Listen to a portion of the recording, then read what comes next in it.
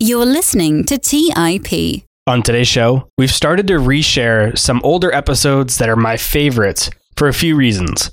One, we get a bunch of new listeners each week, so the new listeners may not have heard this episode before. Two, even if you've been listening for a while, you may have missed this episode when it originally came out. Or three, even if you've heard it before, it can be a great episode to learn from again. If you've already heard this episode or you're not interested in hearing it, feel free to just skip it. There's no harm in that, and you can pick up with our new episodes next week. All right, guys, that's all I had for you for this new intro. Everything going forward is going to be from the original show. Hope you guys enjoy it. On today's episode, I sit down to chat with Derrick Kinney. Derrick's mission is to change the way people feel about money. He sold his multi-million-dollar business to start teaching others what has helped him become successful building his own financial planning company. As CEO of Good Money Framework and host of the popular Good Money podcast, Kinney visits with influential business and thought leaders to inspire others to make more money and use it for good. During the episode, I chat with Derrick about what led him to selling his financial planning business to start Good Money Framework, the underutilized tool that Derrick found that businesses can use today to drastically differentiate themselves from their competitors, why he believes that money is not bad and good people should have more of it, the actionable methods anyone can start using today to start increasing their income, and much, much more. All right, without further delay, sit back and enjoy this insightful episode with Derrick Kinney. You're listening to Millennial Investing by the Investors Podcast Network, where your hosts, Robert Leonard and Clay Fink, interview successful entrepreneurs, business leaders, and investors to help educate and inspire the millennial generation.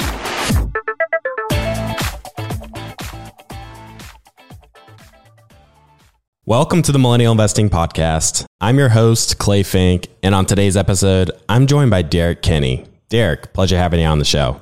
Clay, great to be with you today. Thanks for the invitation. You built a very successful financial planning business, and you were recognized by Forbes as one of the top advisors in the country. But you ended up selling your business in 2020 to build something new. I'm curious, what led you to making such a bold decision? Well, some would call it a bold decision. Some asked me if I was sober when I made it. So you can look at it two different ways.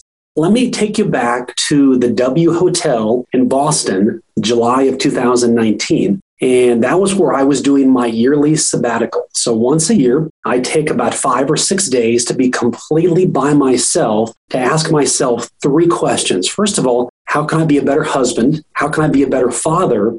And how can I be a better business leader? And I take that time to think and pray and journal. And this particular time was interesting because a few months earlier, both my daughters were heavily engaged in the Nashville market. Had a daughter going to college there, another daughter doing 2 internships there. And I was at the point of wanting to grow my financial planning practice so much, I was considering offers to buy Nashville financial planning practices just to make sure that I could blend business and personal there in Nashville. And somehow I got connected with a guy who knew literally every advisor in Nashville.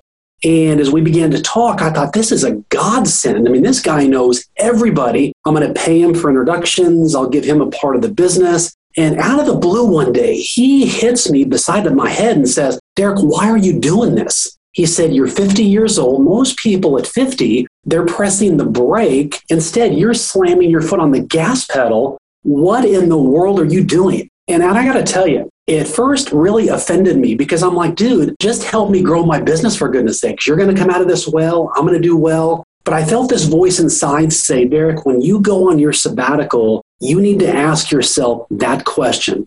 And the question was, what is it that you really want for yourself? So now there I am.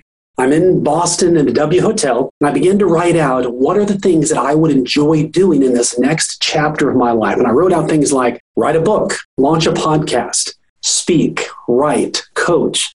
And on that list, surprisingly enough, was not being a financial advisor. And I really had to take a step back and ask, why is that not on there? And it wasn't that I didn't love my clients, didn't love serving them, but I felt like I was going through the motions. It was 25 years of building this business. I wanted something brand new. So I called my wife and said, honey, hope you're sitting down.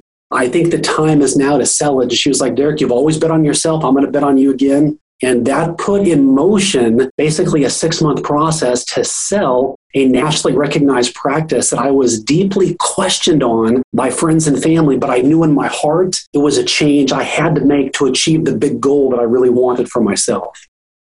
I love that. And it sounds like you definitely have a ton on your plate with the podcast and the book and everything else going on. And I love that you really just followed your heart and went exactly with what you wanted and didn't really care what other people thought about the journey you wanted to go down. Now, you found a creative way to differentiate yourself from all the other financial planners when you were in that business. And you say that any business leader can use the same trick that you use for your own business. Can you talk to our audience a little bit about what you did? Yeah, I just didn't know it was a trick back in the day. And here's what happened. I sort of stumbled into this. So when I graduated from college, I went to the local university here in Arlington, Texas, and I went to work for a small software company. I passed over for raises. My boss would tell all the employees, hey, I know it's Friday at 5, but tomorrow, Saturday, I know you probably have plans. Sorry, it's going to be a work day. He bounced our check twice. It was a terrible situation. And I reached a fork in the road where I had to realize, do I want to go through the rest of my life waiting for someone else, like a boss like him, to tell me what my value and worth is? Or am I willing to bet on myself and say, you know what, let me start my own financial planning business. And whether I make money or not, at least I'm betting on my own value. And that's the path that I took. And so I'd only taken one finance class in college, but I studied part-time every evening, every weekend, got all my licenses, my designations. And all that time, I had a passion for education. I really enjoyed recognizing great teachers. And I would go back to my alma mater high school and I would recognize student leaders. So I would give out a $25 gift card once a month to an outstanding student leader as selected by the teachers. Then I'd give a $50 gift card to an outstanding teacher as recognized by the principal. And $75 is nothing.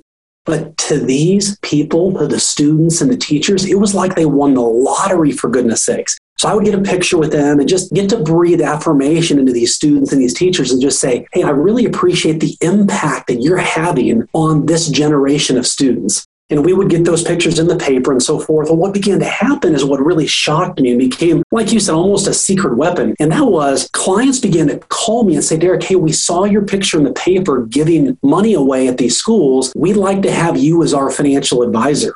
And I said, oh, okay, wait a minute. I dig all that, and I'm glad that you like education like I do, but candidly speaking, why did you select me as your financial advisor? And they said, Derrick, we know who you are. We see your name in the community. We see how you make an impact and you care about the things that we care about. We want you to invest our money because anybody can manage our money, but not anybody can make a difference in the community like you can.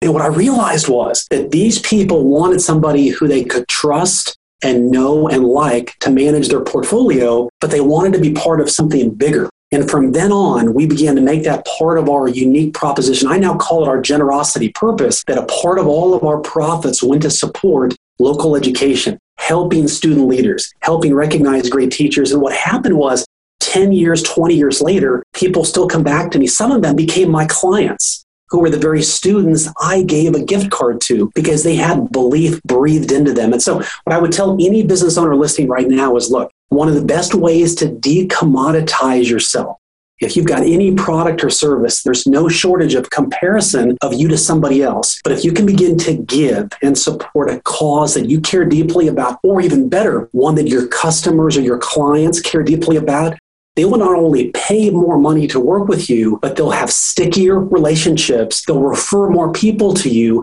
and they'll be happier, longer lasting customers because they get a great product and service, but they're part of something bigger and they know that you and them are aligned with the same values.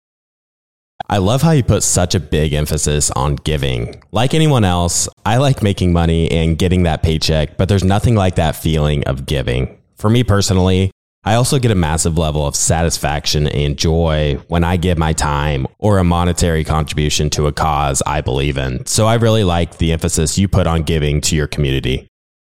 Well, I appreciate that. And, one of the things that led me to write this book was so many people think about giving as it's win-lose. So for example, like let's say, Clay, that I was going to give money to a cause that you believe in. Well, money leaves my account and it goes to you. So I lose, you win. And that's how giving is sort of characterized. But what I want to tell people, and this is for anybody who's ever been told they're not smart enough, they're not good enough, they've made bad financial decisions in the past that they feel like they can't rebound from.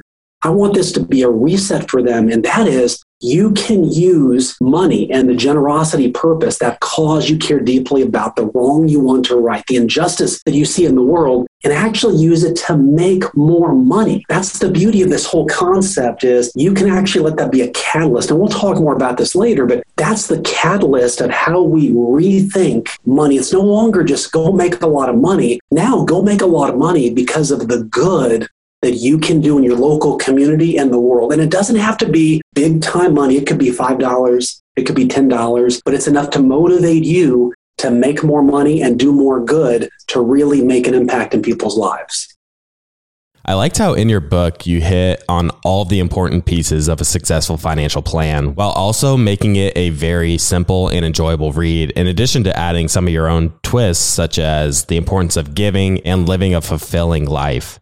I'd like to ask you, why do you believe that money is such a taboo subject that isn't talked about enough? You know, it's interesting, and this is one of the main reasons why I was even thinking about writing this book, was in culture today, there's a vibe out there that says if you make a lot of money, you could be a bad person. You know, if you run a successful business, if you're the CEO of a large, well-established firm and you're making billions of dollars, you could be a bad person. And what I find is inside the circle of people that have money, that are working hard, they take the risks to be the entrepreneur, they take the lumps to grow their own business. Inside those circles, that conversation is not taking place. The conversation where people say money is bad is on the outside looking in. It's sort of like lobbing those stones into the windows and saying, well, because I can't have money, therefore anybody that has a lot of it, they must be really, really bad. And one example I would give you is, think back to 2020. COVID had just hit. Now we've got shutdown orders. People's buying behaviors are dramatically changing. The local mom and pop shops where people used to go to buy things, even restaurants, now it's all home delivery, or it's having somebody deliver it to their house. I know my business thrived because of Amazon. I would hear that ring doorbell several times a day, and I was thankful for it. But many people do the comparison, Derrick, how can Jeff Bezos make so much money during a time when so many people aren't doing well financially? And I can see the point of that. I understand that many people were hurting, and some of them still are hurting financially. They struggle to put food on the table, to pay for their medical bills, to fund their goals. And I understand the pain of that. But I also recognize that Jeff Bezos was providing a very valuable service to people at a time when many businesses needed it the most. Now, can we evaluate and say, is it right for so much income disparity to occur? It's a whole big conversation. But my point is, and I want your listeners to hear my heart on this, I'm not telling you that Jeff Bezos is a 100% all the time great guy. I'm not 100% all the time great guy, for goodness sakes. The point is, I want to make sure that you can either take your energy that we have here on earth to criticize people like that and say, well, he should give away all this money. He should share more of it. What he's doing is not right. Or you can learn from the success secrets of those people who are successful and say to yourself, you know what? I'm going to be successful too. This is my life. I get one shot at it, and I want to go be the good person who's making good money and who's doing good things with it. Yeah, I think a lot of people aren't taught a lot about money growing up, and it obviously isn't being taught proactively in many schools. A lot of people just have to learn about it on their own. Like you mentioned, you can look up to people that are successful. It reminds me of when I was 18, I picked up a biography on Warren Buffett, and I was just amazed by some of the things he was able to do over his life, and was thinking of ways I could learn from that and apply some of those teachings to my own life. I'd encourage the listeners to find successful people that you look up to and start studying and learning from them. Well, that's exactly right. And one of the takeaways that I want everyone listening right now to have is we all have choices, and we can choose to villainize the people who are wealthy and say, well, they must have done something wrong to achieve their wealth. But oftentimes what I feel like is if we're honest with ourselves and we're serious about personal growth, we need to play back some films of what we were taught about money as kids. And so much of this goes back to bad money beliefs. How many of you listening may have seen a mom or dad or grandmother or grandparent bang their fist on the table as you grew up and they said, if only we had more money, then we could do more of the things that we want to do. And as a child, you were left with, wow, money is the enemy. Money is the bane of our existence. Or you might have heard a trusted family friend say, look, it's not your fault. Some people have money and some people don't. And what that meant was that you and your family were in the have-not family, whereas the other people were the haves. And so people growing up believe that, well, I'm just not going to have money. Let me tell you a quick story too, Clay. This happened a couple years ago. I was at the office catching up on some things, and inevitably the voicemail light began to blink. And I realized, okay, I can either let this go, or a voice inside said, go ahead and check it, because typically a voicemail that comes in on a Saturday, there may be a story behind it. So I pick it up. There's a woman with a frantic voice, and she says, Derrick, you've got to call me back. I bounced a check and I'm going to go to jail. I was like, what in the world are you talking about? So I quickly called her back. I knew that if I didn't, that would fester so much. She'd be fitting herself for prison garb over the weekend. So I called her back and I said, tell me what happened. She said, I moved money from my checking to savings, but I didn't let the bank know about it. And so the check bounced and I know I'm going to go to jail. And I said, okay, first of all, we will talk on Monday. We'll call the bank together and we'll take care of getting the money moved. But why in the world do you think you're going to go to jail? She said, Derrick, when I was a kid, I saw my dad who had bought some school supplies for us as a kid, and he accidentally bounced a check. And I vividly remember the store manager calling my dad saying, I know you did this on purpose and you're going to go to jail. And so she lived about 50 years of her life thinking that you bounce a check, you go to jail. This was a successful woman, Clay. This wasn't just somebody who, had no education, no business experience. But what it taught me was, my gosh, if someone like that is thinking those bad money beliefs, you got to think that that has held her back from making either more money in salary, taking risk, or doing better with money, just because of what she saw and witnessed and basically lived her life by for over 50 years. Let's take a quick break and hear from today's sponsors. The national sales event is on at your Toyota dealer, making now the perfect time to get a great deal on a dependable new SUV. Like an adventure-ready RAV4, available with all-wheel drive, your new RAV4 is built for performance on any terrain, from the road to the trails, and with plenty of passenger and cargo space, plus available tech like wireless charging, you and your entire crew can stay connected. Or check out a stylish and comfortable Highlander, with 3 spacious rows of seating for up to 8 passengers, and with available features like the panoramic moonroof, you can sit back and enjoy the wide-open views with your whole family. Plus, both RAV4s and Highlanders are available in hybrid models, so no matter your style, you can drive efficiently and save on gas. So visit your local Toyota dealer and check out amazing national sales event deals on RAVs, Highlanders, and more when you visit buyatoyota.com. Toyota, let's go places. Buy low, sell high. It's easy to say, hard to do. For example, high interest rates are crushing the real estate market right now. Demand is dropping and prices are falling, even for many of the best assets. It's no wonder the Fundrise flagship fund plans to go on a buying spree, expanding its billion-dollar real estate portfolio over the next few months. You can add the Fundrise flagship fund to your portfolio in just minutes and with as little as $10 by visiting fundrise.com/millennial investing. Carefully consider the investment objectives, risks, charges, and expenses of the Fundrise flagship fund before investing. This and other information can be found in the fund's prospectus at fundrise.com/flagship. This is a paid advertisement. Hey guys, when it comes to financial advice, you've got to trust the source. It's why you listen to this podcast. When I'm looking to upgrade my wallet, I turn to NerdWallet. Their expert team of nerds dives into the details to help you find smarter financial products. Before NerdWallet, I'd pay for vacations with whatever credit card was in my wallet. But I was missing out on miles I didn't even know I was leaving on the table. Now I've got a new card with more miles and more upgrades. What could future you do with more travel rewards? A hotel upgrade? Lounge access? A free flight to a bucket list destination? Wherever you go next, make it happen with a smarter travel credit card. Don't wait to make smart financial decisions. Compare and find smarter credit cards, savings accounts, and much more today at nerdwallet.com. NerdWallet, finance smarter. Check out nerdwallet.com and start making smarter financial decisions. As with all cards, credit is subject to lender approval and terms apply. All right, back to the show. It's funny that every single one of us uses money and works for money every week.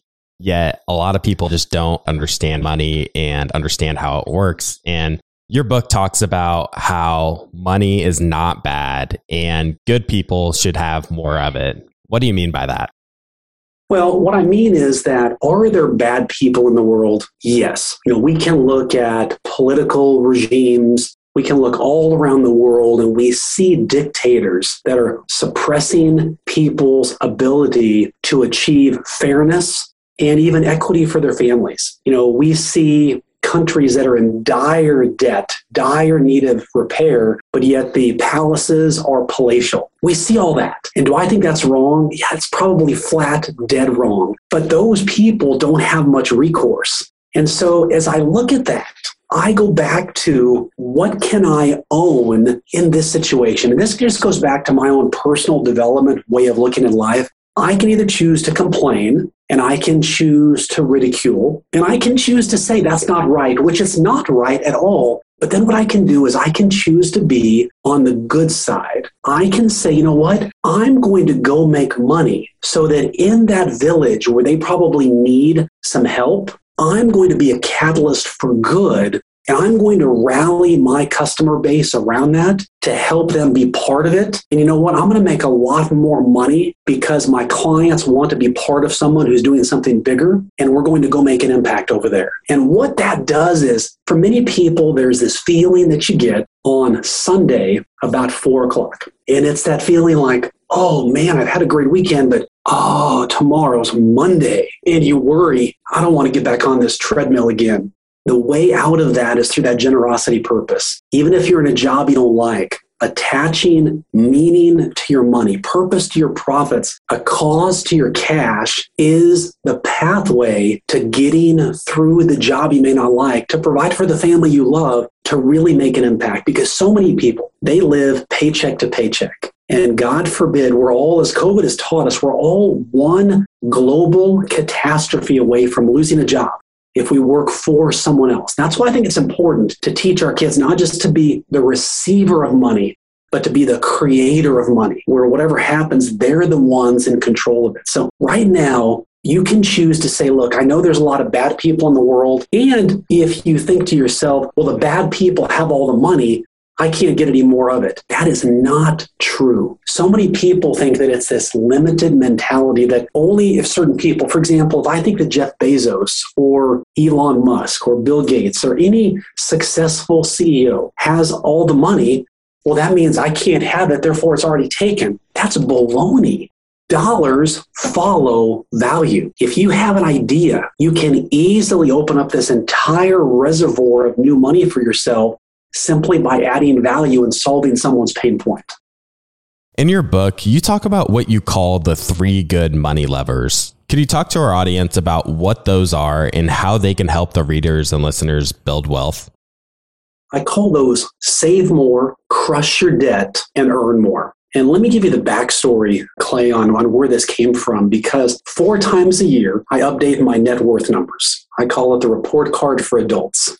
And I enjoy tracking assets, liabilities, paying down debt. And by the way, my take on debt is a little bit unique, that I'm not just a only pay cash guy. One of my mentors taught me a long time ago, and I think you'll like this. He said, Derrick, I learned to bite off more than I can chew and then chew like hell. Now, that doesn't mean I chew recklessly. Doesn't mean I don't even know what I'm chewing. It just means that it's a motivating tool for me to 10x or 100x. I mean, all the businesses I bought, did I wait to save until I had cash for them? No, I borrowed the money, bought an existing cash flow. That's what helped grow my net worth dramatically. So if you're listening right now thinking, I have to have all cash, you don't. I'm not saying it's not a bad idea, but you don't have to be the all cash guy. Our economy is not built to grow your net worth using all cash. You just have to understand and embrace that concept. But when I talk about save more money here, one of the things I like to talk about is what's called commoditized expenses. So,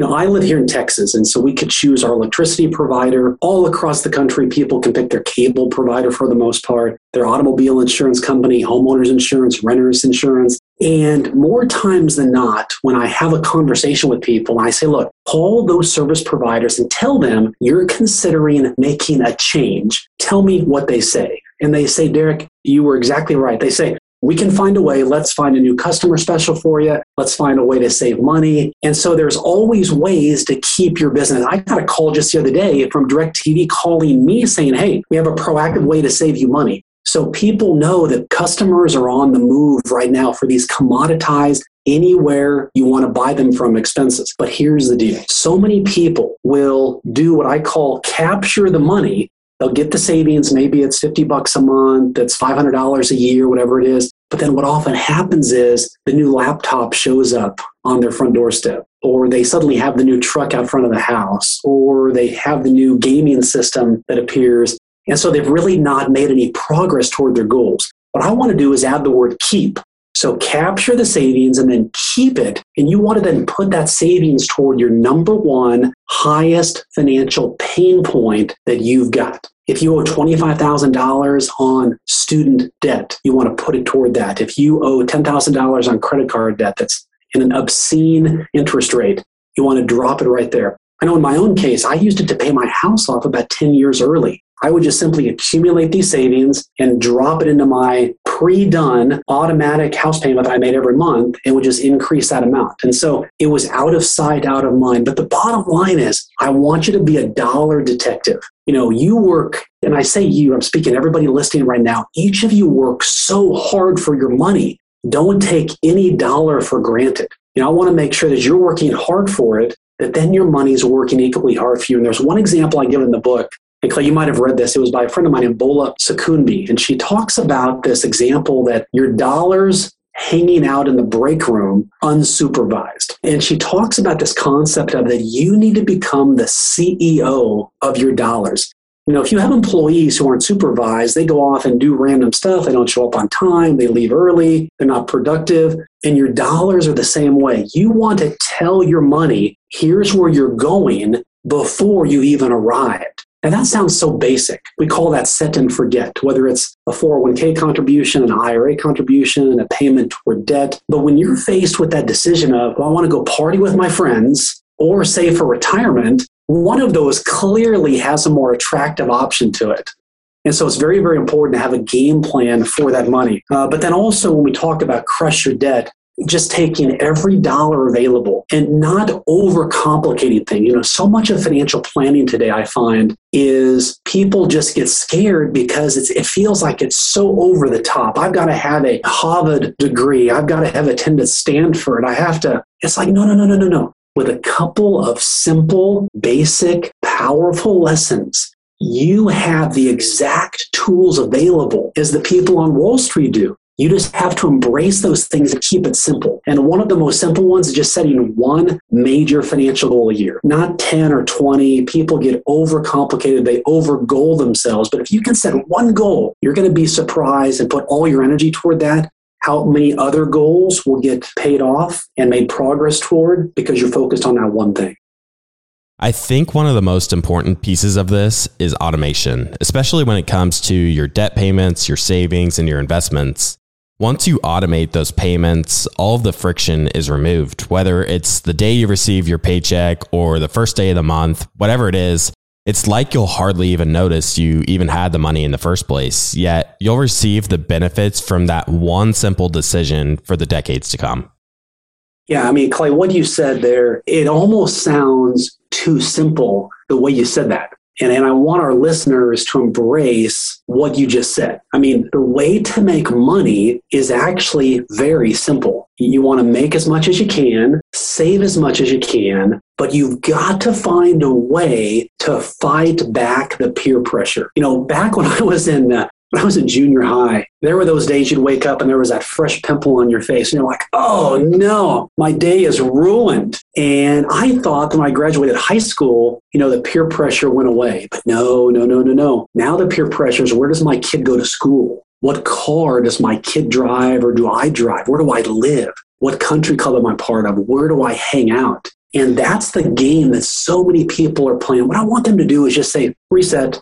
I find successful people have a reset button that they press often. And this is the time to just press it over and over again, because frugality is back, friends. If you want to be wealthy, super, super wealthy, you can't keep up with the Joneses. You can't just buy things to impress people you don't like with money you don't have. It's not going to work. It's just simply not going to work. Another intriguing part of your book is what you call the 7-step good money framework. How is this framework different from any other financial strategy that's out there? Yeah, so 25 years, I would walk my clients through a financial planning process. And it basically went something like this. Let's say that Tom and Susan came in and they both wanted to retire when they were 65. And I would ask them, hey, what are some things you want to do? I want to spend time with my grandkids. I want to go to the beach. I want to be able to travel when I want to do it. And so that was important. Or someone would say, I just want to be debt free. I want to pay off my mortgage. I want to pay off the student debt, the credit card debt, all those things. But one of the things I realized that was missing was when the market would drop, and inevitably a large amount of stress and pressure and emotional baggage would kind of seep in, there really wasn't a cause tied to people's money that kept driving them to do more good. And they often felt panicked, like, what am I doing all this for? And so now let me bring this up to COVID time. I talk to so many people, Clay, and they tell me, Derrick, I'm tired of just making money. I like to make it, and I like to have a good living. I like to have a nice automobile. I like to be able to take my boyfriend or girlfriend out. I like to enjoy life. But I feel like there's something missing inside of me, this fulfillment that I want for myself, but I don't know how to get it.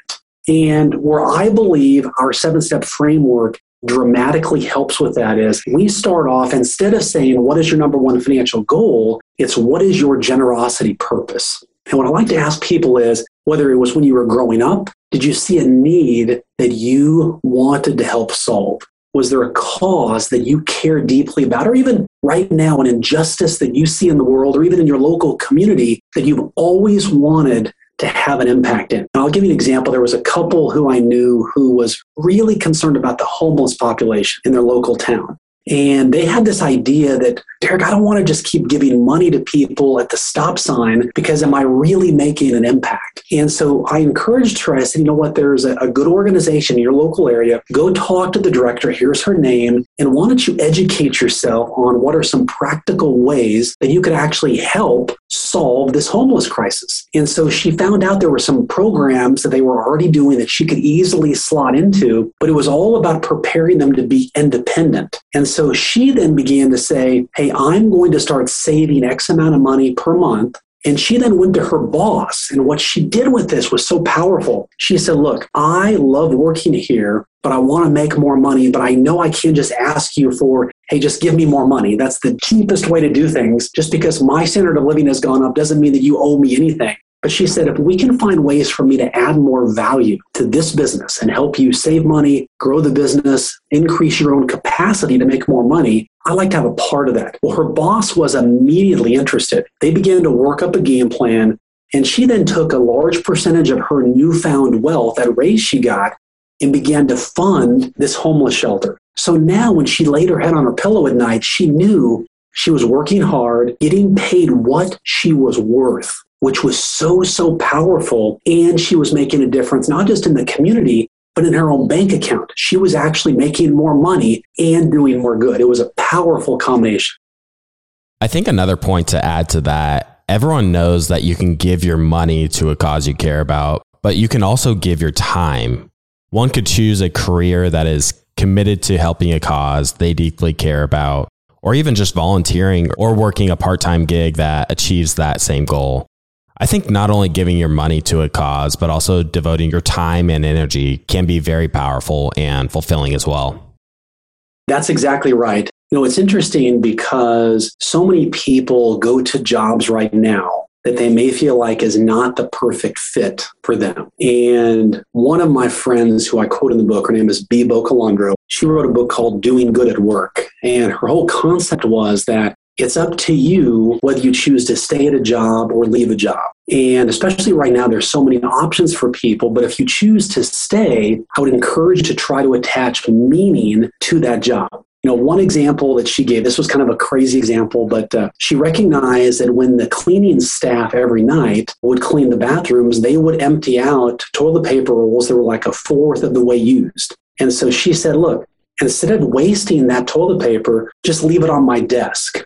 And so she became affectionately known as Toilet Paper Tina in her office there, because she was the person who they dropped all this toilet paper off. And what she found was she was able to go to the homeless shelter and donate this toilet paper that would have just been thrown away. And it saved them enough to have an ice cream social every single month. And so it was just one way that she was able to put meaning to doing what she did. And one of the examples I quote in the book also was, for example, a valet parking attendant. Typically you think somebody who parks the car, they get the car back, there's no big deal there.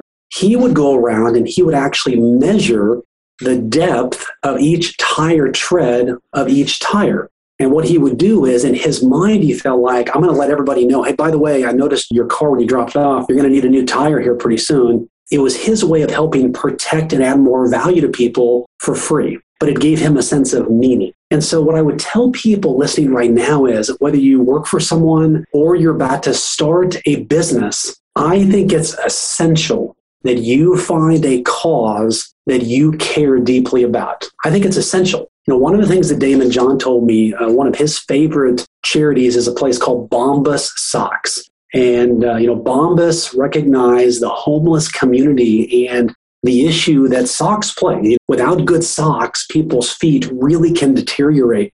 And so their model is simple, that each pair of Bombas socks you buy, they donate a pair to a reputable homeless community. And what happened is when you line up the cost of socks, Bombas socks are typically more expensive. And so one would think, well, why would people buy more or pay more for those socks when they could buy a cheaper alternative? It's because they're part of the story. They're entering into a story where they're helping make people's lives better. All of us, Clay, you're busy, I'm busy.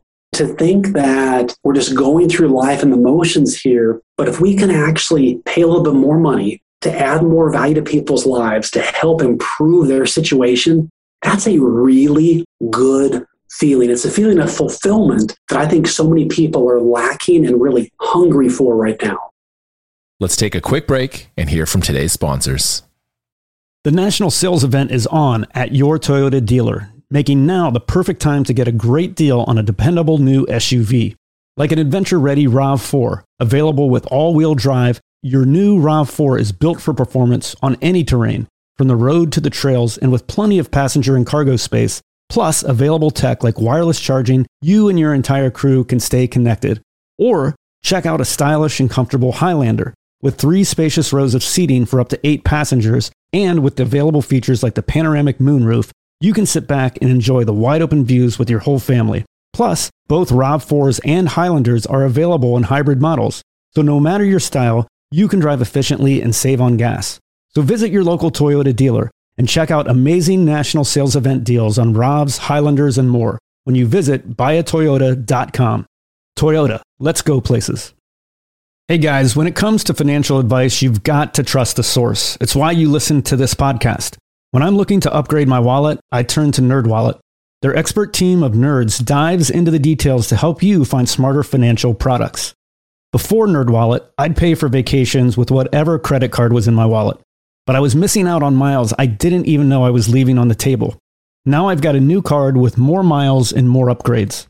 What could future you do with more travel rewards? A hotel upgrade? Lounge access? A free flight to a bucket list destination? Wherever you go next, make it happen with a smarter travel credit card. Don't wait to make smart financial decisions. Compare and find smarter credit cards, savings accounts, and much more today at nerdwallet.com. NerdWallet, finance smarter. Check out nerdwallet.com and start making smarter financial decisions. As with all cards, credit is subject to lender approval and terms apply. Your business was humming, but now you're falling behind. Your teams are buried in manual work, taking forever to close the books. And getting one source of truth is like pulling teeth. If this is you, you should know 3 numbers: 37,000, 25, 1. 37,000. That's the number of businesses which have upgraded to NetSuite by Oracle. NetSuite is the #1 cloud financial system, streamlining accounting, financial management, inventory, HR, and more. 25. NetSuite turns 25 this year. That's 25 years of helping businesses do more with less, close their book in days, not weeks, and drive down costs. 1. Because your business is one of a kind. So you get a customized solution for all of your key performance indicators in one efficient system with one source of truth. Manage risk, get reliable forecasts, and improve margins. Everything you need to grow, all in one place. Business owners know the power and simplicity of using one tool for things such as scaling up their business, adopting new business models, and easily viewing real-time analytics on one interface. NetSuite offers the unprecedented ability to make all this possible. Right now, download NetSuite's popular KPI checklist, designed to give you consistently excellent performance, absolutely free at netsuite.com/mi. That's netsuite.com/mi to get your own KPI checklist. netsuite.com/mi. All right, back to the show. You touched a little bit on ways people can make more money at their job, and that's by providing more value. Do you have any other tips people can think about in ways they can potentially earn more money? Yeah, one of the ways that we often hear about is the side hustle, the side gig. And let me go back a step here just a second, because one of the biggest holdbacks I find for people are parents who have had job losses and they really don't want their kids to go through that same roller coaster ride, but they feel ill-equipped to teach their kids what to do about it. And I mentioned this earlier, and that is this whole concept of teaching our kids not just to be the earner of money, but the creator of money. Not just the receiver, but the creator of it. Meaning that if for whatever reason the government stepped in and said, okay, this entire industry has to be shut down, well, you're not subject to that whim. You can still run your business based on how you want to do it. Or if your company came back and said, hey, we've got to cut everybody's salary by 30%, you got some other alternatives to do that. And the way to do that is to tell your kids, look, I'm not the expert. I've made some decisions I'm not even proud of, but let's be curious together. Let's learn this together so that you're not somebody who doesn't have the tools and all the opportunities available to make more money. So let me go deeper into this subject now, Clay. So one of the pushbacks I often get from people comes from teachers. Now, you may be the best teacher in the world. You may be teacher of the year. You may be the teacher that every parent wants their kid to have. But you have a low likelihood of success if you bang on your principal's door and say, I demand a raise, okay? It's probably not going to happen. Same if you're a cop, if you're a firefighter, if you're part of a union. There's just different pay areas that you just can't do that in. So you have a choice to make, and that is either to stay in the job you're in, and I know you're working lots of hours and you're tired when you get home, or you could choose to change the career and provide more opportunity for yourself, or you could stay where you're at and launch a side hustle. And what I find the easiest way to launch the side hustle is not to invent yourself into some, I'm going to learn quantum physics because that's where I think the market is, or I'm going to do, no. Just ask yourself and ask the people around you, when people have a problem, what do they ask your help to solve? That's the money-making question. The bottom line is you already have what you need to do a successful business. If you enjoy education, if you're a good teacher, and often teachers ask you, hey, give me some advice on how to establish more classroom management or how to grow this particular opportunity, then that's what you want to do. So the bottom line is all of us have choices to make. You can choose to stay in a job where you're likely not going to get a raise, but you can either choose to find someplace else to go or find that side hustle. It's going to be up to you, but you want to make it simple. And one thing that I find is, you can choose to agree or disagree on this, based on what you found. Parents will pay obscene amounts of money when you help their kid do better in education and in sports, if you can add value to people's kids, they will pay big time because you're adding value and you're helping achieve their kid's dream for them. Yeah, I'm sure they see that as just a fantastic investment for them to make. Thank you for sharing that great advice. Our show talks a lot about investing and investing strategies, and you break down investing in this really cool analogy that I think our listeners will really like. Could you talk about that for our audience? Well, I presume you're talking about the 4 lanes on the investing highway. So, money, as I've mentioned before, can be made so complicated. And, when I was a financial advisor, I would use an analogy of 3 buckets, short term, medium term, long term. But what I want to do is get people to think about money as part of their everyday life. So picture yourself now on the highway. Now in Texas, we have a lot of 4-lane highways. So let's start on this far right-hand lane. And typically that's the slow lane. That's the lane where I think about your checking account and your savings account. It's not the get-rich-quick fund. It's money that's accessible, ATM. You need money, an emergency comes up, you've got the money available. Maybe it earns, 0.1% on a good day. But the goal there is you want to have enough money there to give you peace of mind. That's the whole strategy there. This next lane over, I call this the 3 to 5 year time frame. So this might be, Derrick, I want to save enough to buy a house. I want to buy that next car. I want to pay down $10,000 of credit card debt. So this is money that may be earning, let's say maybe 2 to 4%. Again, not get rich quick, but it allows you to have some flexibility there that if an opportunity comes up, you've got cash available. Now, this third lane over, this is the longer term retirement lane. So think about your 401k, your IRA, depending on your advisor's advice and what they may be telling you to do. That may include an annuity of some sort that can provide some guaranteed income. It could involve real estate, big fan of that. It could involve stocks, bonds, mutual funds. One of my favorite are some exchange-traded funds, those miniature indexes that are there. The goal there is that you've got a strategy in place where you know where the money is going. Now, this far left-hand lane, keep in mind, that's the lane where most people get their tickets. Okay, that's the speeding lane. That's the fast lane. This is where you want to put money into things like those cryptocurrencies, NFTs, things that may make you wonder, what am I putting money into this for? But it's all about the trends of where consumers are going.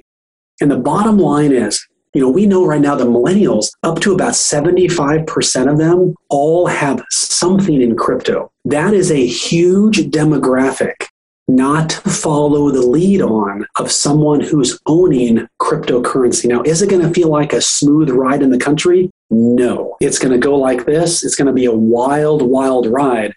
But what I suggest people do is maybe they put in $25 a week, $50 a month, whatever it is that doesn't cost your retirement. But the bottom line is you've got money going in each of those lanes on the highway. And one thing I would also add is those people who are married or they're doing life with someone and managing money together. One of the biggest mistakes I made, Clay, early on was I was both the day-to-day and the long-term investing guy. And it really got me messed up. I really had several traffic jams and accidents on my 4-lane investing highway.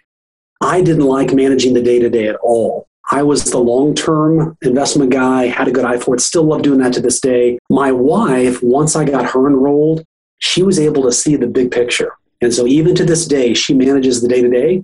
I handle the long-term investing, and we get along great. So it's important to know your roles. If not, you may have some unintended accidents on that 4-lane highway.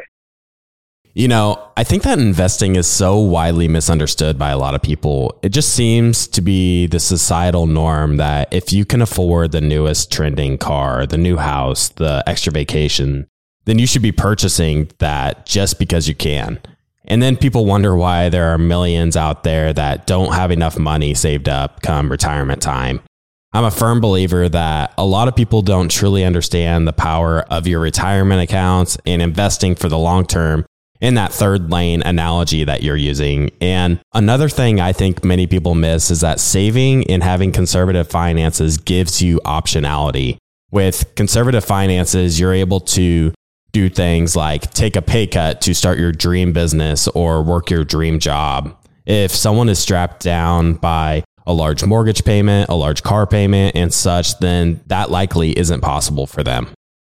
Well, that's exactly right. And it's all thinking about how can you get your money to work hard for you? That's the bottom line. And whether you're making $30,000 a year, or some people are making $100,000 a year, $200,000 a year, whatever that is, I want you to have accountability to each of those dollars. That's very, very important because obviously I want you to go make money for the good you can do, but also making more money is very strategic to your long-term success. For example, the more you get paid, that means if your company matches part of your 401k, well, they're matching a higher dollar amount. That means if you're saving more money, then a percentage of a higher salary means you're saving more money. So all of those are easy ways to make sure that you're definitely making more money. But again, right now, I think now more than ever, especially in this great resignation, we see people they're jumping ship. Often though, they're finding that the grass isn't as green as they thought it would be on the other side, and now they're stuck. I would just encourage you to not just make a move to make more money, but make a move to be in a culture that brings out the best in you. As I would often tell my kids growing up, my job as a parent was to be a professional potential extractor. My job was to express belief at such a high level that I could just pull out the goals and the dreams and the things that were important to them, not me living my life through them, but me walking alongside them as they live their life right in front of me. And bosses these days are short in supply. And I would really, in those interviews, if you're about to think about changing jobs, ask about the culture. What does a winning culture look like? How does your boss handle conflict? What would winning look like for you to be there a year from now? And if you can be in a culture that wins, you'll be much more motivated to make more money and be part of something much bigger as well. I love that. Not just being someone that gives yourself, you want to be surrounded by people that share those same values that you do. For example, my company here at TIP started giving a portion of their profits to charities of the employee's choice. And that goes to show that they have similar values that I have, which I find very important in the place that I choose to work.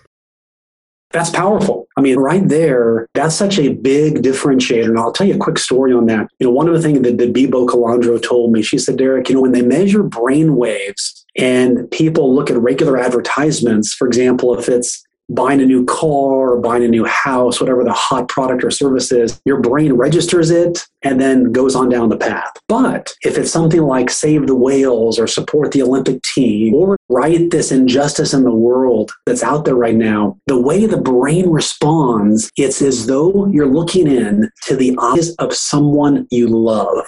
I mean, that is powerful. Just that brain activity that goes into when you think, here's a company who's actually helping make other people's lives better, and you express that as well. Again, I just can't underestimate that if you want to be a company that really stands out in a crowded marketplace and one that's heavily commoditized, your generosity purpose is the catalyst that will help you stand out now more than ever. I think for most business owners, making money is their scorecard. But you say that what you give matters more on your scorecard. After you pointed that out, I realized that companies do marketing and advertising around this idea all the time. I think there's definitely something primal behind this marketing idea as well that companies are really tapping into. Yeah, it's very true. And what I would also differentiate is, are companies doing it just as a marketing message, or is it really part of their DNA? And people can sniff that out very, very quickly. That's why it's important to have the founder of the company talk about the story, or have them have a customer talk about how their product or service dramatically impacted their lives, so that people can buy into this story where they can see themselves as a hero in a story helping solve a big, big problem. But if they come across and just say, hey, we give X amount of money every year, that's great. No fault of their own, but it can often come across as just, hey, we just kind of give money away. And so this is where I think smart companies today will take practical examples. And they may say, hey, just so you know, we give away a portion of our proceeds, and here's an example of how those proceeds were used. And here's a short video of this couple who benefited from this. So just so you know, every purchase you make from us is helping couples like this improve their life. You see, that's magical. That's magical. Now, does it take a little bit of work? Yes. But again, I believe that we're at a crescendo here in terms of it's a new way to think about money. And we know, you think about Maslow's hierarchy of needs, you think about people at the end of their life, they want to have a sense of fulfillment. They want to have a sense of meaning, a sense of having made a difference or an impact. All these great movies, the main character often, if only I had done this and given more of this, and I just don't want that for people's lives. I want each of our listeners to be able to have that impact right now. And I believe it's not the only lever, but I think it's the biggest lever for positive change is making more money. And I hope I'm giving you a compelling reason why to go make more money and the good that you can do with it in your local community. I 100% agree that people can sniff out the motives behind the actions. And I think that small businesses especially can use giving in their small community to their own advantage. I see it all the time from successful businesses that actively promote shopping locally and supporting the local schools and charities. Yeah, that's so important right there, Clay. I just think many people don't feel like they can make a difference. I think people think, well, I have to have $100. I've got to have $1,000. I've got to have $100,000 to do any kind of an impact. But what companies are realizing is the power of the GoFundMe or just the power of the movement. And it's just, hey, I want to raise $500 to help provide school supplies for this student who needs money to get a leg up on their life. People will join that. And that's all that it takes. One of my friends, Bob Goff, shared with me on the podcast, Derrick, he said, if you want to make a difference in the world, start by walking across the street. And it was so powerful. So many of us think we've got to go overseas. We've got to go all around the world. Now, hey, if there's somebody that needs something, if there's a homeless shelter, if there's a food bank, if there's a family member who's lost their job, man, just drop an anonymous amount of money in their mailbox. I mean, that's how you do it, and involve your family. That's really powerful for your kids to see mom and dad being generous and involving them at their school. Hey, if you hear of needs that your friends have, let's anonymously help take care of that because we want to be part of the solution, not the problem. Fantastic message. For anyone that wants to check it out, it's The Good Money Revolution. I highly recommend the book. Derrick, thank you so much for coming onto the show and giving your time to our audience. I love the message you're sending out with your new book. Before we close out the episode, where can the audience go to connect with you and learn more about the book? Well, Clay, I have really enjoyed this. I love your podcast. I love each of your interviews, and it was a real honor for me to be with you today. My hope with this book is that it will just help impact people's lives. It will help them be motivated to make more money and do more good. And they can go to goodmoneychapters.com. goodmoneychapters.com. We're actually giving away the first 5 chapters of the book for free just to add value to people right away. We talked about asking your boss the best ways to add value. I want to add value to each of your listeners. So goodmoneychapters.com. Would love to have this book in your hands. And I feel like it'll make a big difference in your individual personal life and your business life this year. Awesome. For those interested, I'll be sure to link that in the show notes so it's easy to get access to. Derrick, thanks again. My pleasure. Thank you, Clay. All right, everybody. I hope you enjoyed today's episode. Please go ahead and follow us on your favorite podcast app so you can get these episodes delivered automatically. And if you haven't already done so, be sure to check out our website, theinvestorspodcast.com. There you'll find all of our episodes, some educational resources we have, as well as some tools you can use as an investor. And with that, we'll see you again next time. Thank you for listening to TIP. Make sure to subscribe to We Study Billionaires by the Investors Podcast Network. Every Wednesday, we teach you about Bitcoin, and every Saturday, we study billionaires and the financial markets. To access our show notes, transcripts, or courses, go to theinvestorspodcast.com. This show is for entertainment purposes only. Before making any decision, consult a professional. This show is copyrighted by the Investors Podcast Network. Written permission must be granted before syndication or rebroadcasting.